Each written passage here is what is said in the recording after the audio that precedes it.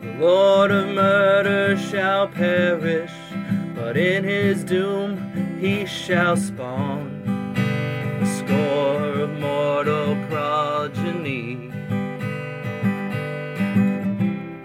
Chaos will be sown from their passage.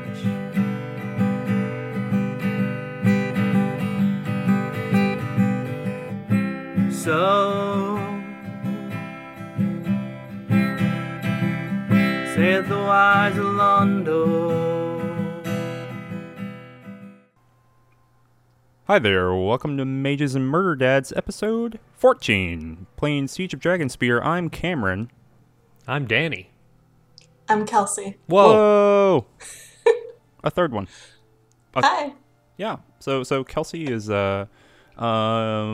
joining us for this episode. We said earlier in this unofficial season, that we were going to have some guests.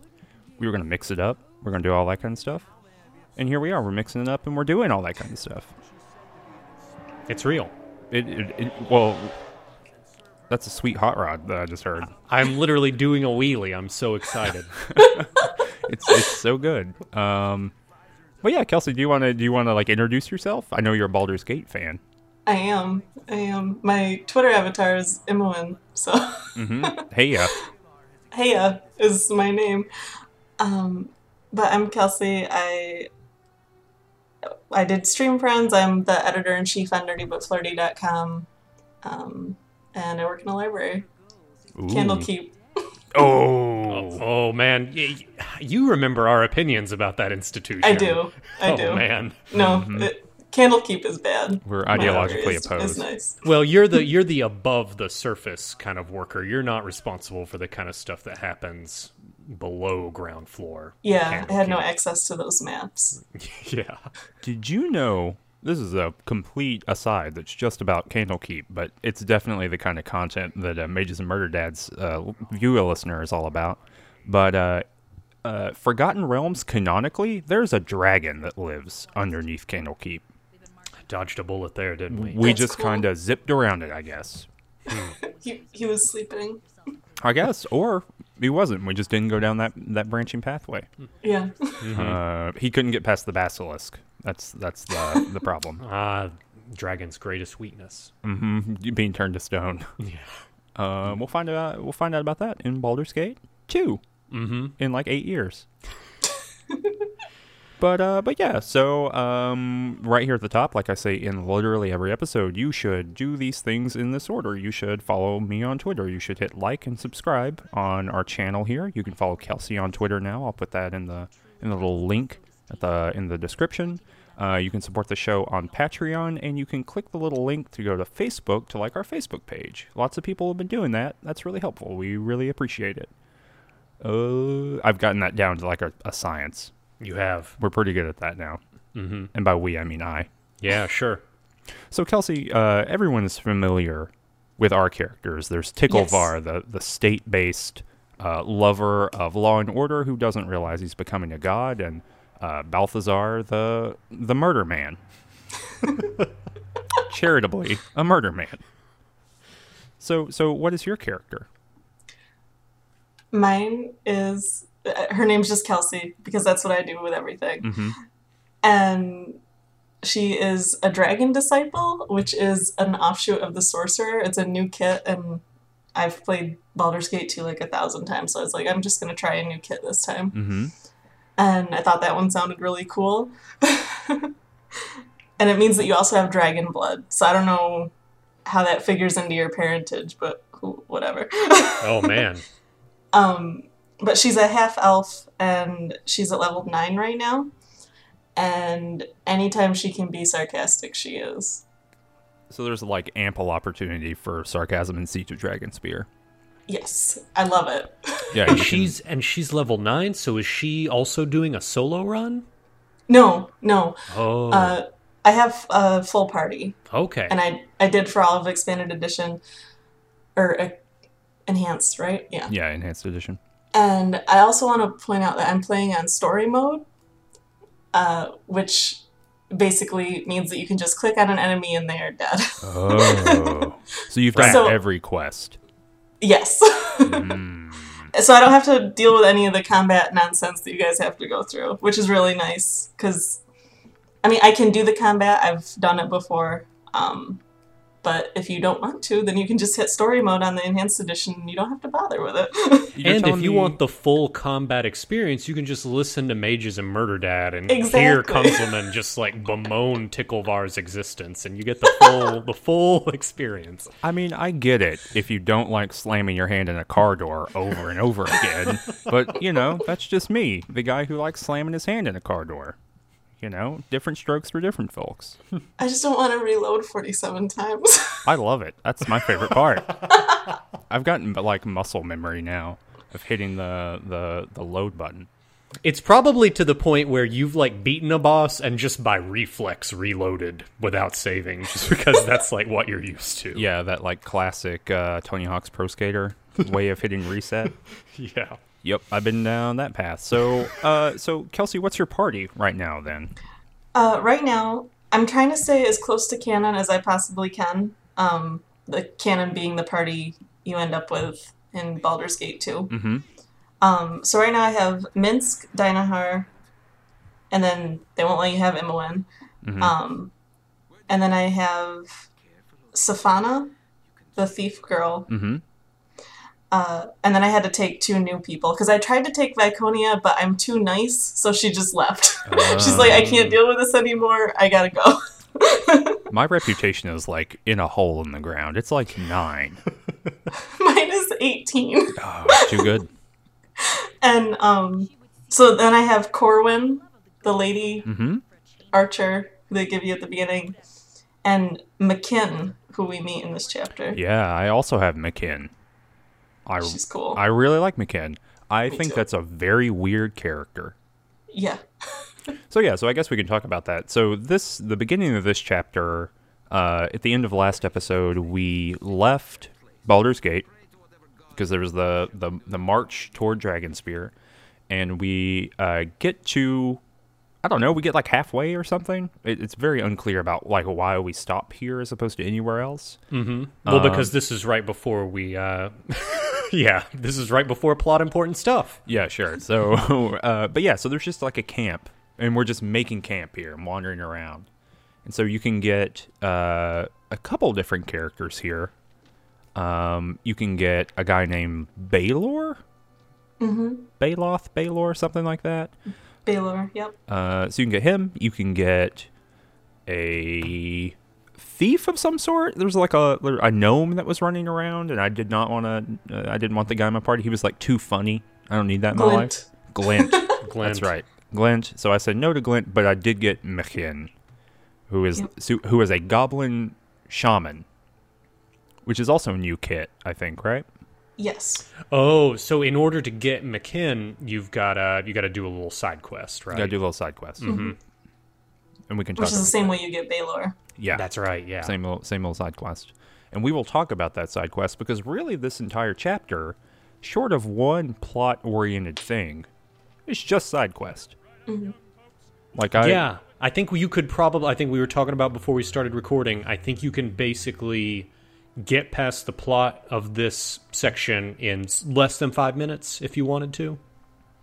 I feel like you could. I don't know. I didn't try. I went through 80 hours of dungeon delving, which we will talk about because Christ on the cross, what a bad time! Just oh my god. That's why you need story mode. If I wasn't so far, if I hadn't already crushed my hand in that door, I would be on story mode. You've at got this point. nothing left to lose at this point. Is the thing. Yeah. So like kind of in a broad view kind of way here at the top, I feel like all the things I said in last episode about Siege of Dragonspear and in the episode before that about like design decisions that I like and don't like, this game is doubling down on design decisions I don't like.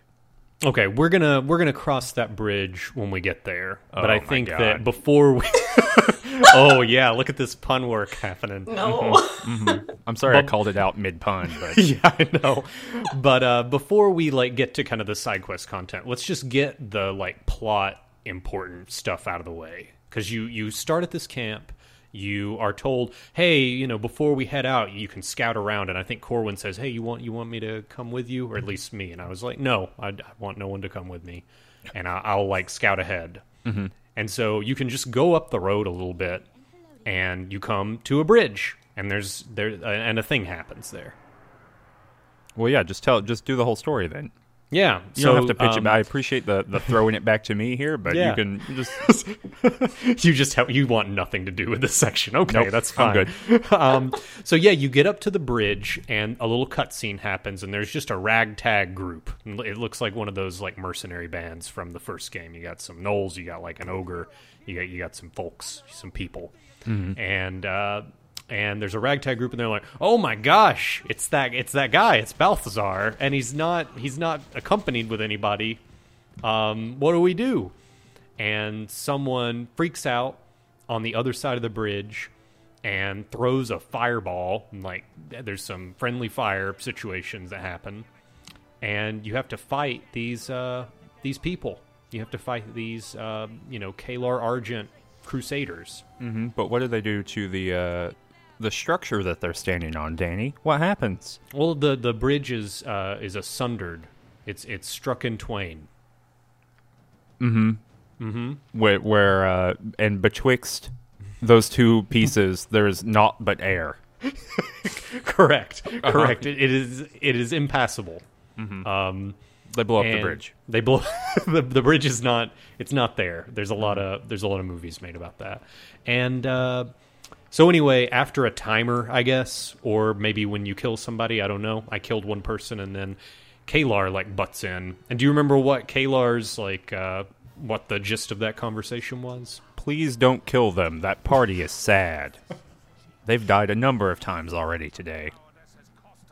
Is that what she said? What? No, she doesn't say that. She says, blah, blah, blah, blah, blah, blah, blah, blah, blah. I'm an Aasimar. I'm not a child of Baal. Okay, and already I'm going to stop you there, because remember when, at the very first, when we started Siege of Dragonspear, I said, if she's not a Baal spawn, it's going to be a really big deal that she's not a Baal spawn. Mm-hmm. Because it is telegraphed so heavily she's a Baal spawn. Because they say it. Because they say it. Someone says she's a Baal spawn. Yeah. In the opening like a cinematic. Narrative voice of the game threw that out there. What if the narrative voice of the game is Duke Belt? Have you thought about that? It's entirely possible. So, but the actuality is, oh, she's not a Baal spawn, and it's totally like not a deal. Sorry, the narrative person at the beginning of the game just got it wrong. I'm actually an Aasimar. Mm-hmm. Which is like a It's the yang to the tiefling's yin. That's maybe the least helpful way of describing what that is. Although 100% accurate. It's 100%. So tieflings in Dungeons & Dragons are a species of person who have part humanoid, so like elf or human or whatever, and then part devil in their blood, in their lineage. So Aasimar are the opposite. They have Solar, a Solar's blood. Yeah, just like an angel or something like that. Yeah, the D&D word for angel. Mm-hmm. Big ol' winged folk. And I think later in the series, I'm pretty sure, and Kelsey, you can correct me if I'm wrong, I think we kill some Solars eventually. Yeah. Yep. That does happen. Yep, buckle in for that. So there are a few ways this conversation you have with Kalar goes. Kelsey, what was your conversation with Kalar Argent like? I basically said, you don't have to do this. There's still time to turn back. And I asked her why she was doing it also, and then she explained her nuts plan, and I was like, yeah, okay. Yeah, that's not gonna work. What was the nuts plan? She's gonna ride into hell and get all of the people who died in Dragonspear and take them back out again. And I was like, they're not gonna be the same people, for one thing, and for another thing, that's never going to work. This section of the game doubles down so hard on the most nonsensical Forgotten Realms D&D ass narrative I've ever heard. It literally is all right, do you remember that very obscure event from the Forgotten Realms official calendar. And you're like, no, I don't. And they're like, well, let me tell you all about it. There were 2 Dragon Spear Wars, and you see Merkul hold up in, like, Dragon Spear during the Tantris, the second book of the Avatar trilogy. And, right, so, like, oddly enough, those books that we did not continue reading are deeply, deeply important for this goddamn game. I have all of those, but I haven't read them yet. Oh, you're not missing a single thing. Except why the Dragon Spear Wars are important. Yeah, but it's just like this weird edge case of lore that in this conversation, as Kelsey is pointing out, Kalar Argent just makes it the most important thing in human history. Yeah. And literally is using that to unite the North. Right? Like, that's why the Crusade is happening. Well, it's just something everybody can get behind because those wars killed so many people. So everybody's got a relative. Everybody's went got to hell. Like, they're trapped in hell. Just universally. Yeah, when she, like, posed that, there was a part of me as, like, the player, as Danny, that said, boy, that's a weird plan, and I, like, considered choosing that. But as Balthazar, like, that's not like, beyond the pale for Balthazar. Balthazar's reaction is, well, are you strong enough to do that? Are you really tough? Are you tough enough to do it? So I just kind of went with it a little bit. But, yeah, I think my first reaction when she asked to parlay, I was like, it was like in all caps you can answer, your words will not save you from my sword, or something like that. And I felt like a real cool guy. There's like a 15-foot gap. Like, you could take a running jump and get over there. Yeah. To, like, sword fight Kalar Argent if you really needed to. And that water doesn't look that deep. Like, you could probably just wade across it. Yeah. Like, this is like... Narratively, we are being told this is the Mississippi River. Visually, we are being told that this is like the creek behind your house. Yeah. Like, it's there's not. There's a little dissonance here, but I was just like, because there are a bunch of options where you can just be deeply confused about the whole thing, and that's what Ticklevar chose every time. It was like, well, are you sure they're in hell? Are you sure they're there? Like, I don't think that's right. So that's what I went with. And she just doesn't get annoyed or anything, but she certainly is like, you don't yet understand. And then she, like, went away. So that's what I went with. Fun. Well, that's one word for it. So I guess we'll have to find another way around this river. Oh my god, you have to find another way, and the only other way is, like, 80 miles north. Yeah. And if you look at the map, it seems like the next... bridge is right beside Dragonspear Castle, so you probably should have went there anyway. Yeah. She was just doing us a favor. Yeah, so that's like all the story content of this chapter. That's legitimately it. That's the whole thing. But yeah, so now we're heading to Boyarskir Bridge. I don't know how you pronounce it, but that's where Ball died in Waterdeep, the third Avatar trilogy novel. Convenient. So convenient. And we're going to have like 50 visions, I bet. Oh, it's going to be real. Something's going to happen there. What if not? What if we go in and it's like, hey, look, pay the toll. And you're like, I don't want to. And say, all right, that's fine. You're the hero of Baldur's Gate. Whatever. Yeah. Peace. Yeah, 2-to-1 odds. It's entirely possible. So what did the two of you end up spending your time doing in this chapter then? Because this took me 5 hours. Yeah, I've got 4 hours and a half of recording time. Oh, yeah. Maybe that's something saying really quickly. There will be Danny video capture for this episode. That's awesome. You've probably seen some already. Oh man, it's gonna. So it's Balthazar when you just see a solitary figure that's really blurry because he has a cloak of displacement on, and he's just like a haze in the middle of the screen. Yeah, that's real. Okay. But yeah, let's face it. This chapter is just the dwarves of Dumathoin. The dwarves of Dumathoin. I did that last because I saw a cave and I was like, I know what's in there. I will explore everywhere else that I can before I come back to this cave. Well, let's talk about some of the other stuff you can do then, because there are like some smaller side quests. And let's talk about those first, because the dwarves of Dumathoin literally took me, I would say 4 hours, like straight up 4 hours. Yeah, and it was just a nightmare. But yeah. So you want to talk about the blackest pits or the blacker pits or whatever the heck it's called? Yeah, I guess this is a callback to an expansion we did not play, the Black Pits, but up in the northwest corner of the map, you'll find a basically like a cockfighting ring. And it literally is. There's chickens fighting. Yeah, It's bad. and this drow character, who we're supposed to know from the Black Pits expansion, is coordinating this, and the peasants and the refugees feel very cheated because they were told that this would be some real elite gladiatorial fighting, but it is in fact mundane animals. And he will even like occasionally summon animals, and he'll like say, "Oh, it's a honey badger," Honey badger. and it's really just a squirrel. There's think, right? literally a honey badger joke. Mm-hmm. It's painful. Yeah, it really ages the writing, not necessarily the game, because by the time the game came out, that joke was no longer funny, right? It ages me 10 years just having to hear it. It's like being level trained. Yeah, you know what? I got real life. Level drained IRL, as we call it. Mm-hmm. So Kelsey, how'd you find this?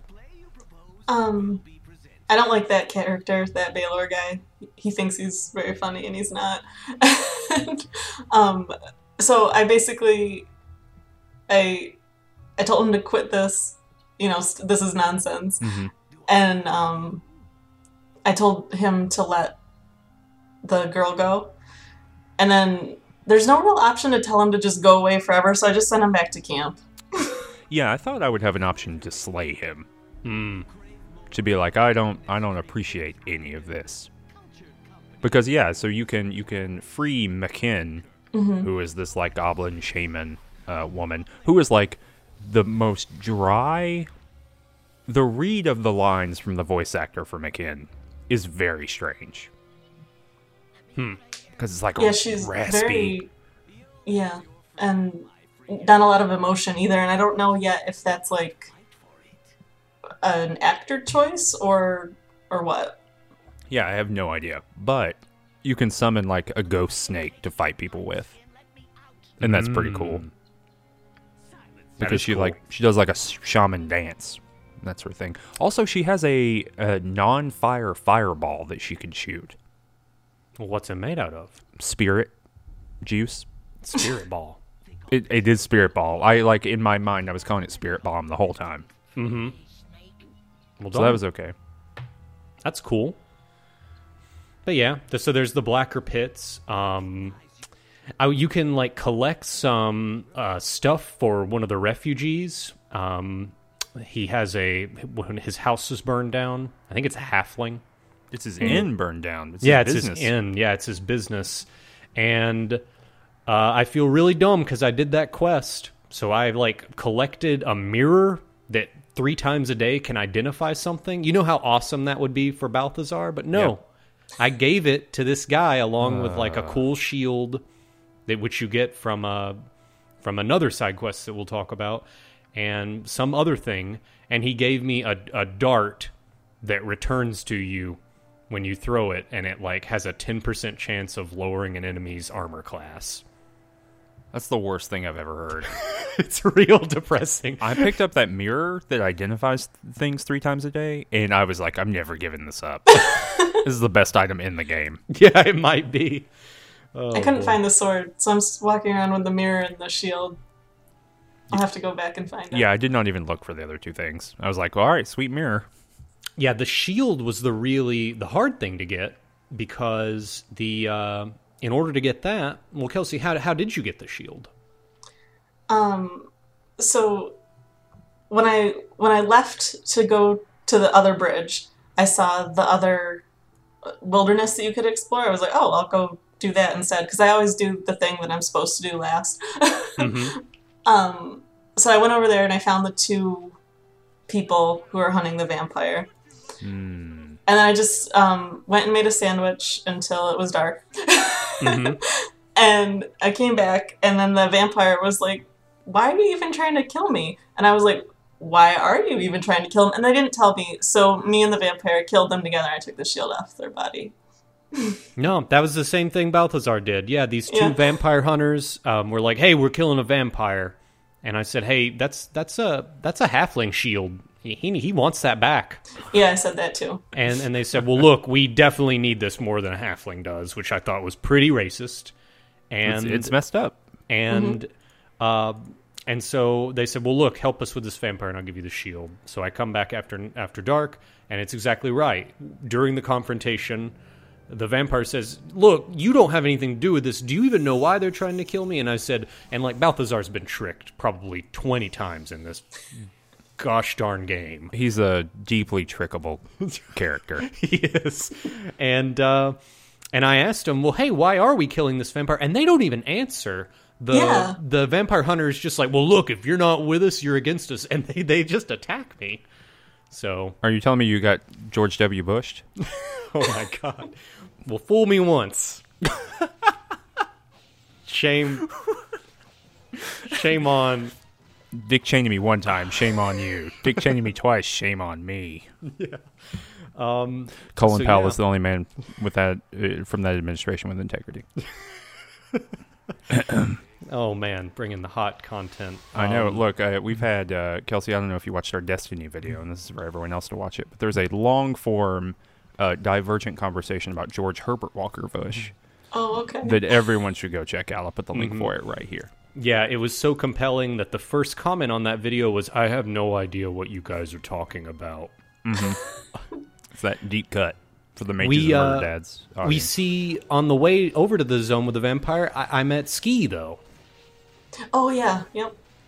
and Ski's still being a precocious little kid that doesn't want her dad to know about her.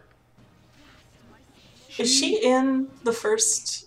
Because I never met her in the Baldur's Gate. Yeah, at the No. tail end, if you're walking around the Ducal Palace after Saravok runs away, and if you go up into the second level, this is at the very end of the first Baldur's Gate. At Yeah. least in the Enhanced Edition, I don't remember if this is the case in non-Enhanced Edition, but she is walking around, Oh, okay. and she 'Cause I says was like, just "Hello." yeah, I didn't know who she was, and I told her. She's like, "You don't remember me?" I'm like, "No." Yeah, in the last episode, we talked about how many times, and I've made a supercut, in fact, of how many times she says the word daddy. And I was expecting to make more supercut content, but she doesn't say it a single time here. It was a real acting choice in those lines. It's like the first few episodes of Rick and Morty versus the last few, where you had Rick Sanchez just kind of like tone down the amount of times he said Morty, Morty, Morty. Maybe the voice actress was told to like kick the daddy down a notch. It's maybe a little bit too much. It's like 80% more daddy than we need for the Baldur's Gate universe. I mean, it's already a pretty daddy-focused series. True. It's true. One might say exclusively daddy-focused, really. Kunzman, I think you wanted to talk about these humming stones, though. Best quest in the game so far. Oh, really? No question. Yeah, there's this Prin, this person hanging out, and it's like these big Stonehenge-style standing stones. They got some runes on them and all kinds of stuff. And you can just walk around and hum and sing at them. There's 6 on the map. You just walk around, and then eventually you find out that there was a bard named Cromus, and he was trapped in the stones. And he had a his like Romeo and Juliet style lover was named Carline, and she was betrothed to an evil mage, and the evil mage didn't like Cromus, right? That kind of fantasy side quest story. And but yeah, so they're like both dead, and they're both kind of trapped here. But what I really liked about it is that you can Carline shows up, so the spirit of Cromus like coheres in front of you, and you're having this conversation with him. And then Carline shows up, and you can say, "I have Dinah here in my party," and I was able to. Oh no! McKinn I had in my party, and I was able to say, "Hey McKinn, can you help me calm down this ghost?" Because Carline was saying she was going to kill everybody, and then McKinn was like, "Yeah, be calm, ghost," and then it worked out. She was Fun. I know. I was able to do that with a riddle at some point too. Yeah, I did that with Dynahar. Yeah, what was I the didn't- riddle for? I don't even remember. It was just one of one of the stones, when you sang to it, also asked you a riddle, I think. Oh, okay. But I had to just calm her down with just me because McKin wasn't in my party yet. But she calmed down once I said, it's him, look at him. It's clearly not the wizard. Could have been. Yeah, I failed the riddle, and a shadow fiend spawned and drained my level. And then I had to take 5 of my actual minutes in my life to walk down to the camp and then get greater restoration and then rest. This and is then really continue. preparing us for Baldur's Gate 2. Yeah. And the immense amount of level drain that appears at the very beginning of that game. No, it's You know real. what's another good thing about story mode? You never get level drained. Oh, this is blasphemy. Really thrown it in my face here. Well, I think in order to talk about, I think a lot of the next chunk, this next big quest we're going to talk about, which is the Dwarves of Dumathoin, Kunzel and I are going to be talking about combat encounters. But Kelsey, I want you to give us your overall impression Yes. of what this quest was like in story mode. So just like narratively speaking, how did you feel about it? What did you like about it? What did you think the strengths and weaknesses are? Yeah, let us know. Okay. Oh, now? Okay. Oh, I don't know. Oh, no, like in 2 weeks, I want you to like really sit with it for a little while. I didn't know if we were gonna do This is going to be a two-parter. Yeah, the second part is just this, but in 2 weeks. Yeah. But yeah, right now. Okay. Can I just talk about Ophilus real quick because he's really funny? Yeah. Oh my gosh, yeah, we forget about Ophilus. So Ophilus is the guy who Lost all of our money. lost every single bit of money that we have. Yeah. I had 115,000 gold. Yes. Yeah, he's a real nightmare. Real piece of garbage, that Ophilus. Yeah, we, in the episode that is not out yet, but will come out soon, this week, because we record a little bit ahead of time, we probably talk about Ophilus for 15 minutes. Oh, perfect. And about, like, the weirdness He's my of favorite it. part of this so far. Yep. Okay, sorry, so. Did you guys get a gold bust from him? Yep, and I got an achievement for getting a gold bust of my too. own body. I was laughing so hard. But so now I'm just carrying this around and I really want to like put it somewhere, but I wish I could decorate. Yeah, so Ophilus shows up, he's like, I'm real sorry, y'all, that I lost your, like, small country's worth of wealth. But here's a gold bust, and I immediately sold that thing. Oh, how much is it worth? 300 gold. Oh, Great But yeah, return so- on investment. when he came up to me, I was like, oh, he's got it, great, because I don't have that much gold now because there's not a lot to sell yet. I couldn't even buy mead when I was in Baldur's Gate. Like, Whoa. I wanted to buy some mead and I had nothing, so I'm like, oh, perfect. And then he gives me the head and I had to laugh. Yeah. But I mean, I guess it's good balance. I don't know.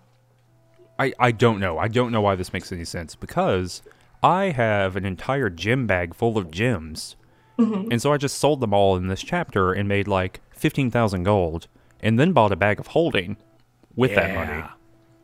Nice. Yeah, Bag of holding is where it's at. Yeah, I love it. it's real good. And that's not in Baldur's Gate 2, right? Like that's in, It is. It is? Yeah. Oh, okay. I never don't think remembered that I don't necessarily know if that loot carries over, though. Well, we're going to find out. We will. Okay. But yeah. Phyllis. But He's yeah, good. so the Dwarves of Dumathoin, Kelsey, hot takes. Okay, so obviously whenever you're going to go into a cave in Dungeons & Dragons, you know that there's going to be a big dungeon down there. And I don't particularly like big dungeons. But in story mode, they're all right. Because you don't have to... It just feels very... Combat for me is annoying because I just want to get to the next story part. So story mode is great for me. But this was all right. Like, there's a couple things in there. Like, the big laboratory is a little weird. Because it's not immediately clear what's happening in there, especially if you don't go in, like, the proper order, I guess. Yeah, so there are, on that second level, there are kind of two puzzly sections, I would say. Yeah. I think that's accurate. But the first, so I found that there was like a real split in design between the first level and the second level. Because the first level, so like the way you find this cave is there's a dwarf outside, a mercenary by the name of Darren Highhammer, and he's fighting off some zombies. And after you kill the zombies, you can talk to Darren, and he says, "Oh my gosh, the cave's been overrun." And in that conversation, you find out this is the most cowardly mercenary that has ever lived. He's been up and down the Sword Coast a million times, bro. He thought this was going to be nothing. I think he says like 80. I'm like, that is a lot. That's a lot of times. They live to be pretty old, I guess. Yeah. Well, he's not as experienced as he is. Still, no integrity. He was hired for a job, and he left. He bailed. Yep.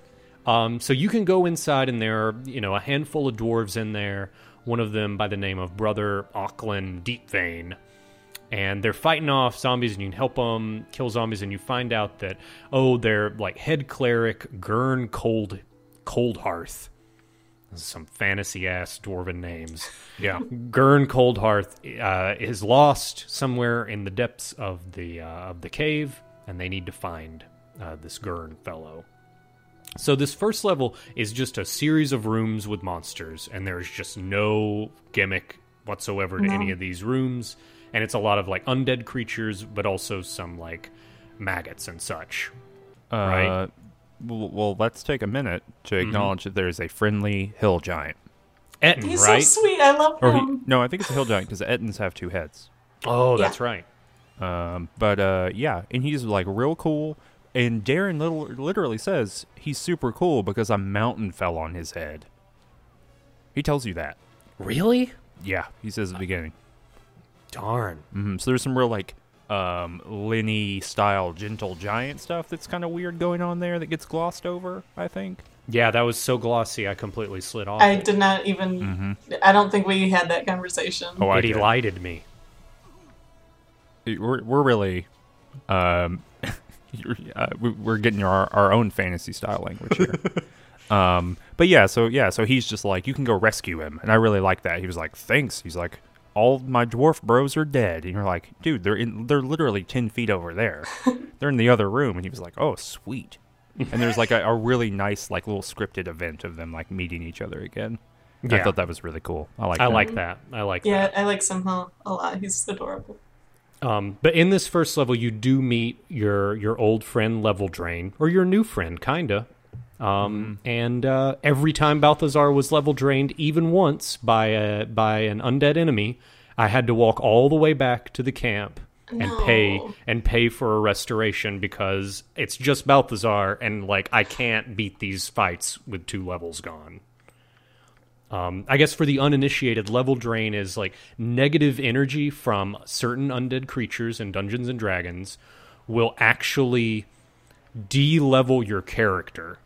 So you will be effectively, like if you were level 9, and now you're level 7. And you have the hit points of a level 7, and you have the like mathematical bonuses of a level 7. And the spells of a level 7. And the spells of a level 7. And it is just like utterly crippling. And I think that in like default, in like old school Dungeons and Dragons, you would just like get the experience penalty, and like in a lot of situations there you couldn't get it back. That was just resources that were drained from you. Good luck. Yeah, it would be hard. You would have to like find a priest or whatever. And if you read through older modules and things like that, priests are kind of hard to come by. Yeah. So what probably the least fun mechanic ever like it's difficult to, because all it's doing is just draining my time as a player. So like, I it's doing never nothing else. I never got Greater Restored. Whoa. Yeah. So I think Viconia was level 4 at one point through this dungeon. Like I just brute forced my way through it. That's impressive. Wow. I didn't know that there was a priest in the camp that could restore you. There you I just thought you had to get through it. No one's ever accused me of being like a wide-minded experimental player here. Yeah.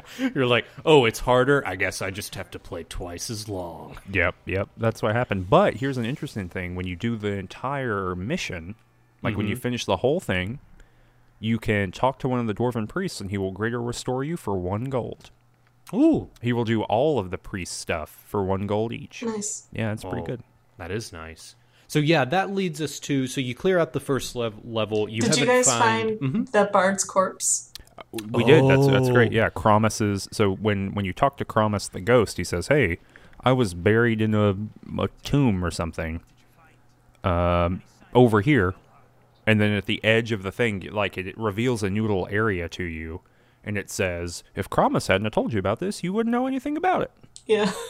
And so you get a hat that only bards can wear. You get boots that anyone can wear. And then, like, a sweet medieval guitar that only bards can use. Mm-hmm. I felt punished for doing this quest. The boots are nice. Yeah. And I think that the hat was one of the writers. Like, she has that hat in real life, and I think they put that in there for her. Well, she must be a bard. It's not in there for me, let me tell you that. Well, if you were a bard, that would be a treasure trove. It's true, that really would be. But I don't think there's a sorcerer's treasure trove in this game, is there? Probably not. I'm a sorcerer, too. Yeah, we gotta find that. Mm-hmm. But yeah, so otherwise pretty simple first floor. Like, that's a first floor you could find in any... you would not be surprised to, like, find that randomly in the wilderness of, like, just a Baldur's Gate, right? Yeah. Of, like, Baldur's Gate 1. Like, oh, there's a cave and there's, like, a few things in that level.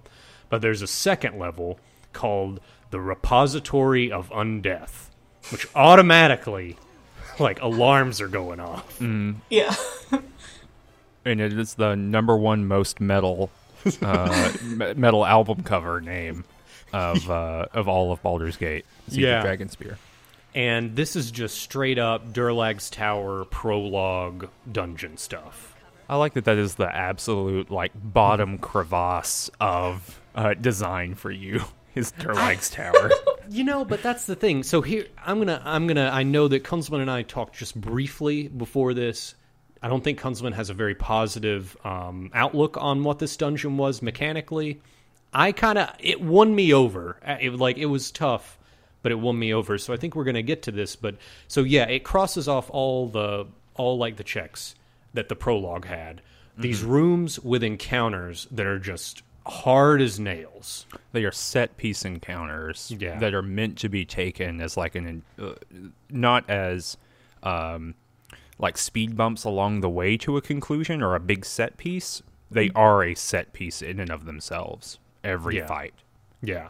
Like, every fight is as hard. There was no, like, fight that was like, oh, that fight was easier than this other fight. They all felt the same, to use, like, some language we talked about in episode 12, the same CR level. Like, they were all just right there. One of which, there was only one enemy, the Bronze Sentry, which... I hope Kunzelman includes this footage, because after Balthazar kills the Bronze Sentry, I pause, go to the character tab, and double-check what the most difficult enemy I'd ever killed was, because I was certain that he would usurp the Demon Knight. Like, that's how hard that fight was. Yeah, it was two-shotting every single one of my characters. And so I had to, like, haste everybody and then run, like, a complex Benny Hill kind of situation of, like, getting one person hit and then running away and getting one person hit. And if you go too far in one direction, there's a whole other encounter that you run into. So it's like running backward. In the room before that, there's a trap with Cloud Kill attached to it, and I couldn't run into that shit, so I had to, like, run around the edge of the room. Cloud Kill is the worst. Cloud Kill is, when I get Cloud Kill, it's going to be great, but... Yeah. Any area effect spell. Yeah. Playing in story mode, my worst annoyance is web, because that still affects me, so I'm just like... You know, you have to wait minutes. You can't rest. You can't rest through it. Right. Yeah. Which is just like in real life, because when I'm camping and I'm trying to sleep and I know there is a spider web 15 feet away outside my tent, can't rest. Can't. It's a simulation. It's the most Gygaxian thing in the whole game. Yeah, no, totally. But yeah, so it had those kind of encounters. You had to, like, collect some scepters to put into a pool, and you could use these potions, and you could pour them into the pool to, like, see visions. And this was a scrying pool. This was pretty cool, and you got a pretty nice chunk of experience for each time you looked at the scrying pool. And you had three choices. You could look at Kalar. You could snoop in on the hooded figure, and you could also check in on Imoen. when you did these things. Yeah, so Kelsey, which one did you do first? I bet I can guess, but Imoen. yeah. So Yeah. what happened in that thing? We went back to the palace, and she's learning magic from. It's one of the Grand Dukes, right? I can't remember her name. The not Belt and not We the called her incredible- Jessica for a while. Yeah, Okay. yeah. Duke So she's Jessica. learning magic from Jessica, and she's like, I can't concentrate, and it doesn't seem like I should be doing this when Kelsey is out, adventuring. Mhm. And Jessica's like, well, this is important too, and, you have a lot of potential in you, and then, Imoen finally focuses and can do some magic. Theoretically, it fades to black before the magic happens. True. I just assumed, I guess. I did too, but I'm like, you think the game would be like, yeah, she can do magic missile now. Great work. Wasn't there like a little shield that appeared in front of her or something? I'd have to go to the tape, and I'm not going to do that right now. Okay. But really interesting to me. So, much like Danny did, I dropped Imoen as soon as possible in Baldur's Gate Enhanced Edition, Baldur's Gate 1. I have only spoken to Imoen throughout these games when the game has made me speak to Imoen. That's it. Like, Imoen will be part of my party in Baldur's Gate 2, because I do like that kind of canonical party. And Yeah. we'll talk about that in 10 years when we get there. Yeah. But in this scrying kind of thing that we're watching, Imoen is like talking about the deep friendship that her best friend is out adventuring and all that. And I just love the like personalized narrative that comes out of that, is that Imoen believes that we have a deep, deep, close emotional connection, and Ticklevar does not care about her at all. And it's just like, yeah, I guess I grew up with that girl, didn't I? Guess she's my quote unquote sister. So Yeah, and you actually had her in your party for an amount of time. for like a couple minutes, yeah. For a couple of minutes, whereas I don't think that Balthazar ever had her in her party. Or Yeah, if she forced herself into my party, I immediately dropped her because you were I like wanted to do the whole on the thing solo. coastway. You were on the coastway, and you were like, "Hey, I'll be right back. Give me just 2 minutes. You wait right here. Wait right beside the sign." And then you just never came back. Yeah, And she can't even go back to Candlekeep because she didn't have a book. Yeah, she made Well, a bad choice. leaving she Candlekeep. did. She did in that universe. Although, knowing what we know now about Candlekeep, may be the right choice. True. Yeah. Yeah. You could also look at Kalar. I thought this was the least interesting scrying pool. Same. Just looking in at Kalar, because it was more or less just a rousing speech from a politician that said nothing. There were no policy specifics in this speech. I wonder if this was designed before the bridge scene that we saw, or if they were written kind of concurrently, because it is her just restating exactly what she told us on the bridge. Yeah. And so I wonder if you can be like profoundly negative on the bridge, maybe, and just like refuse to ever speak with her, and you don't get any of that Dragon Spear Wars kind of stuff. And so this is a way of assuring that you'll see some of that before it comes. Like, because I agree, there's like, it's just restating things that we already know. I do think this is visually very interesting. There's like 1 million enemies on screen at one time. Yeah, Yeah. that's so cool. And Like the amount of sprites that they can put on screen now, as opposed to the old Infinity engine. Yeah. I mean, I guess it's the same engine, but with computers being more powerful now, I guess they can put more sprites in and feel more confident that the computer could handle it. But like even in the first, you guys probably talked about this, but there's so many people in Baldur's Gate in Yeah. the first part of the game. It's amazing. Yeah. It really feels difficult to walk through a town like I think it would if it was a real town. Yeah, no, I really love all of that. And yeah, I mean, now that we have more than 32 megabytes of RAM, I guess Right. that it's probably better. But yeah, I just love, and I like that it's like a bunch of different kinds of sprites. Like almost, it looks like it's been randomized in some ways. So, there's like hobgoblins, and there's humans, and there's dwarves, and I liked all of that a lot. Yeah, I do have to think, though, that every time we see a large, diverse group, it is a bad thing. In In this Baldur's game. Gate, it is 100%. Yeah. Like, every time you're able to unite the multiple races of demi-humans, you are up to no good. And, like, the state, it is like either, okay, you've got the Crusade, or you've got these, like, pan-racial, pan-ethnic, like, mercenary bands that are just, like, hiring their services out to whomever, even the Iron Throne, right? Yeah, there is no good story of cosmopolitanism in Baldur's Gate. Like, you just can't be like, there's no Morocco, right? Yeah.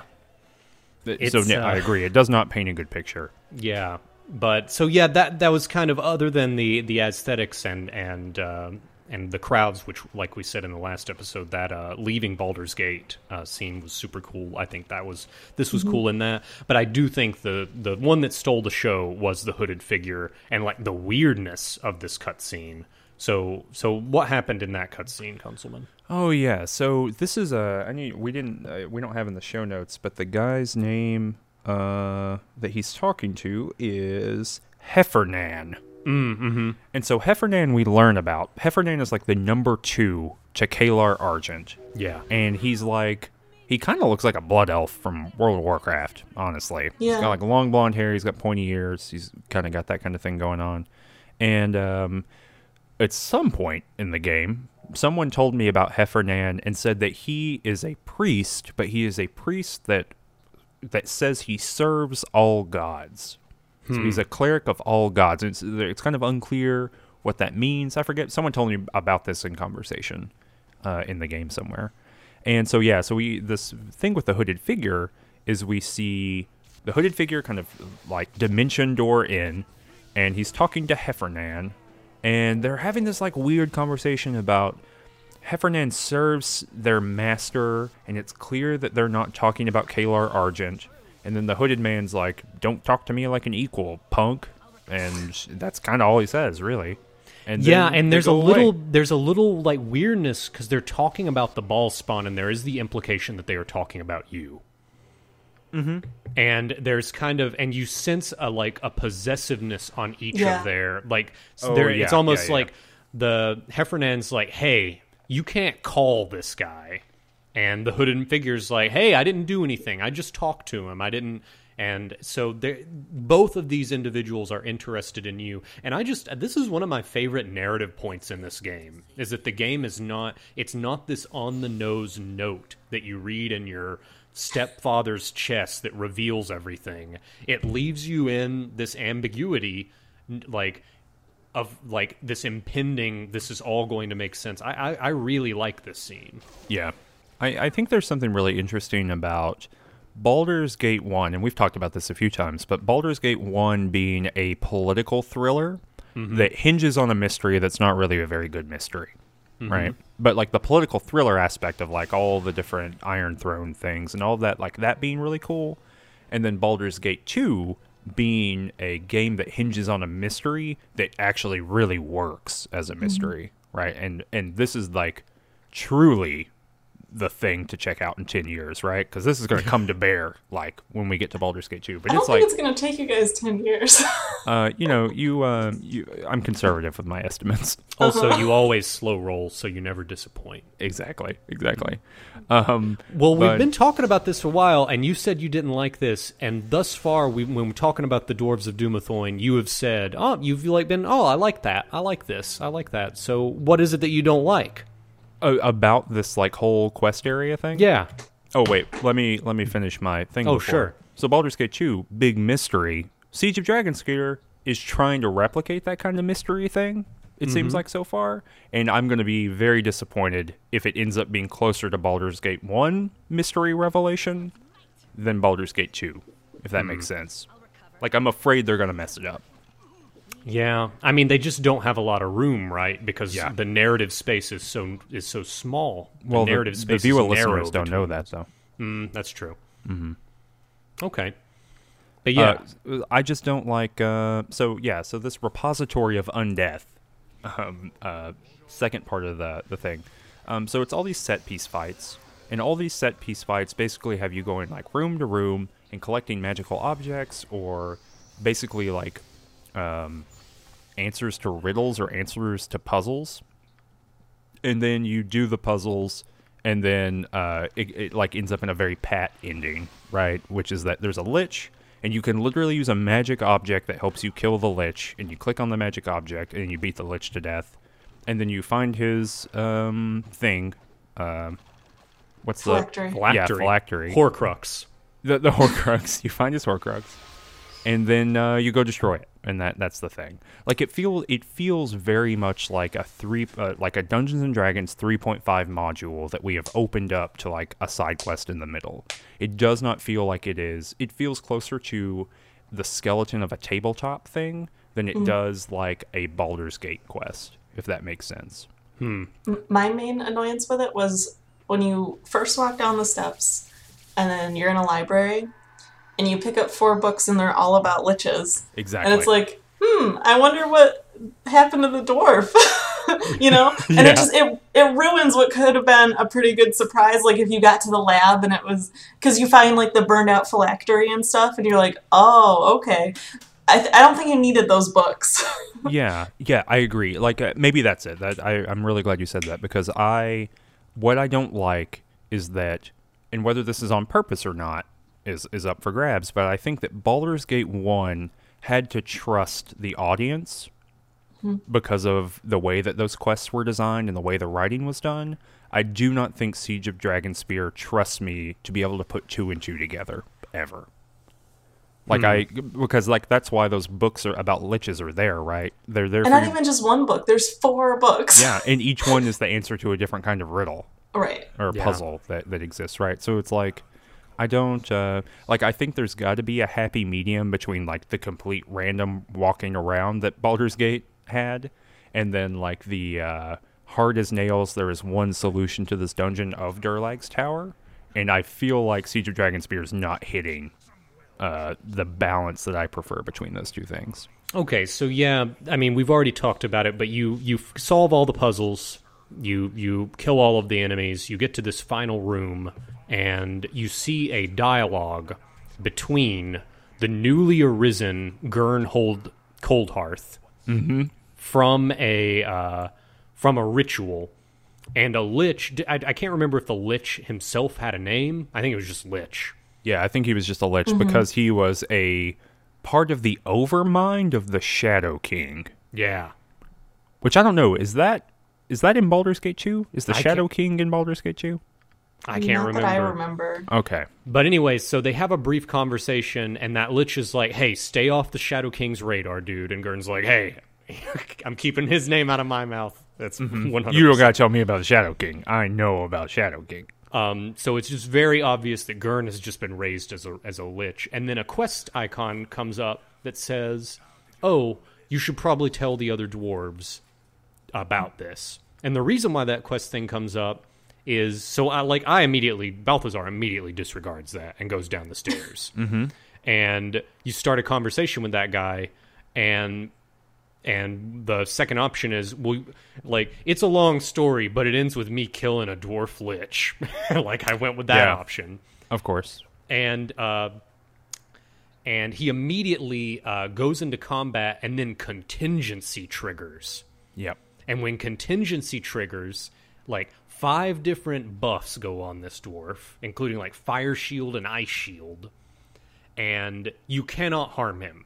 Like, Balthazar cannot hit this guy. Yeah, he gets Stone Skin, and then, like, Greater Malazan can hit you, and then Time Stop occurs. Yeah, so, like, the first thing he does is, like, debuff Balthazar, like, dispels all magic on Balthazar, and then he casts a spell that takes, like, 10 seconds to cast, and then, like, I really love Time Stop. This is the first time we've seen this spell in the game series, but when you pause in Baldur's Gate, it goes to grayscale, and when enemies cast Time Stop, it goes to grayscale. Yeah, except for them. Except for them, yeah. Which is really cool. But, so anyway, I tried that fight 12 times. Without going back. I figured out that if this game still has the bug where if you initiate dialogue before they initiate dialogue with you, it allows your character to walk to them. And so I would then initiate dialogue right next to him, and I was able to get like one hit in before the contingency triggered. And on one time I got him to like 25% health because I critted him for like 60. But then it goes up and he's just invincible. So this game like forces you to go back and get a trinket, which like dispels his invulnerability basically, at which point he is super killable. I don't necessarily like that. That felt very gamey to me. And until you find that, he just keeps respawning, Oh, Yeah. yeah. which is annoying. Even in story mode, because he still has all those buffs, and none of my characters could get through it. So I'm still trying to wail on him and trying to figure out this, like, where I gotta go to destroy this box. And I think he respawned 5 times before I figured it out. I'm like, you've got to be kidding me. And he was doing cloud kill every time. He didn't yeah. do time stop for me though, which is interesting. Yeah, it was really weird for me. So I went to the dwarves and got the item to dispel all his stuff, and then I got the Oh, I phylactery. didn't do that. So I did that, and I got the phylactery, and then it was basically I ran out of the magic item, but I had his phylactery in my hand, so he was respawning, but I couldn't run all the way back up to the top stairs in time to get the new item, so I was kind of soft locked in in between the respawn and picking up the phylactery. And so what I ended up doing was casting haste, putting the item in Corwin's hand, running Corwin all the way from the Lich's area to this is the most garbage part of the whole thing. There is a broken portal to hell. Or to the elemental plane of fire, I think. The elemental plane of fire. And so yeah, I will admit to spending a lot of time there thinking that eventually these waves of enemies that were spawning would go away, and they didn't. So I fought a bunch of salamanders and fire elementals. What's the worst is I clear the whole dungeon. I do this, and I've read the little puzzle things, and I know from his diary that in order to destroy the phylactery, I'll need to expose it to something not from the material flame, like the elemental plane of fire. It says it very explicitly. Yeah. But when I cleared the dungeon, the hallway to the area with the portal is pitch black. It's in this one room, and it's in a corner. Yeah. And You just so couldn't find I it. spent 45 minutes trying to put this phylactery in other fires that weren't the fire I was supposed to put it in, until I what it is I went to map, and there's a checkbox you can hit when you hit M that says show borders. So it will yeah. show you if there's any non-contiguous areas. It's very obvious if you haven't explored. And there was one area in the pitch black that I did not it was not a wall. It was it continued. So Good God. eventually you go there and you throw the phylactery in and you kill the Lich. But so what I had to do, so I have Corwin, who's hasted, running over there. Monsters would spawn, but I would just run to the middle immediately and then click on it and then destroy the phylactery. But it cuts into a cutscene that does not pause enemies. So I had to try it 2 or 3 times while these salamanders spawn and just beat the crap out of my character while I'm waiting for this cutscene to finish and then run away. It was awful. It was they did not think. I am deeply displeased with the design of that part of the level in particular. It's difficult for me to measure it, because there's a part of me that thinks that if this entire dungeon were plopped into a random place in the southwest corner of the map in Baldur's Gate 1, I don't think we would be as hard on it. I don't think I would have gone there. I think I would have gone in and be this is way too hard. There's a Lich here. I'm going away. I'll go talk to a cow or whatever and get equal amount of experience points. So I don't think any of the 3 of us did this, but I think that you can, instead of, because after you kill the Lich, you can talk to good old Brother Auckland, and he'll well, I'll swear my loyalty in the coming Dragon Spear conflict against Kalar. Yeah. And I think there's a way to solve this by getting Gurn Coldheath, the Lich, on your side instead. Oh, yeah, because when you talk to him, I Oh yeah, he wants you to find those necklaces. exactly. And I had them already, and I was like, no, you're not getting these. You're going to do something nefarious with them. Yeah. I had a couple from the priests just dying by themselves, but I think you have to get all 5 of them, so you have to go kill everyone. Yeah. In order to actually complete it. Because I was like, yeah, I'll give you the ones I have. And he was like, this isn't enough. And then he just aggroed me and attacked me. But yeah, I didn't want to do that. I don't want a Lich on my side. No. They're bad. Oh, they're so strong, though. Not that strong. Well, not I that beat strong. him up. But imagine how much more dangerous Balthazar would be if he could cast Time Stop. If he had a buddy, he had one buddy, and that buddy was a lich. No, Balthazar is not buddy. I'm talking about if Balthazar could do it. Balthazar will never have a buddy again. It's too annoying. If there was a lich sidekick that he would like interrupt combat occasionally with dialogue being like, "Hey, I want you to go find some necklaces for me," and then like threaten to leave constantly because you're not finding the necklaces. Oh God. Yeah, don't pretend like you had to deal with the struggle in a real way. Don't pretend like you had multiple party members leave while you're like hanging out in a mission, like I did. That's literally what happened to me in a previous dimension. I guess that's true. That's true. But that's it. That's all the stuff. Yeah, that was Yeah. a lot of content in this chapter. A lot of content or a lot of time spent doing that content? A lot of time. I present that merely to you. So how many chapters are in this DLC? Do we know? I don't know. I think it's 11. I think that's what it is. I briefly looked, Okay. but I can't remember now. It's not that long. Yeah. So And that was chapter 8 that we just did, Yeah. if I recall. yeah, that was chapter 8, and as soon as you click on Boarskir Bridge, because I wasn't sure where this chapter ended, and so I clicked on Boarskir Bridge to go to the next thing, and that triggers chapter 9.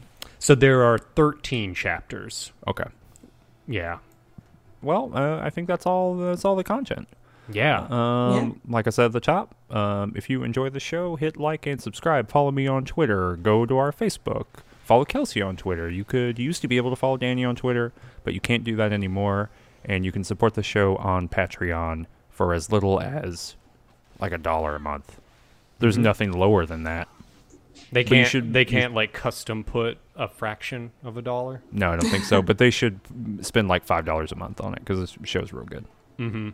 Thanks so much for joining us, Kelsey. This was really This fun. was great. Yeah, thanks. I love the podcast, so it was great to get the invite. It's so great to have like not only a super cool person, but a super cool person that is a fan. Those are the best kind of super cool people. It's true. I And tried. I am genuine. We say this every episode, but genuinely impressed by the people who like the show and who comment on the show and who share the show and all of that. Like we are deeply surprised every time, and really grateful for that. Yeah. Yeah, All right. Well, I think that's it. that is it. All right. Well, goodbye. Bye. Bye. So saith the wise Alondo.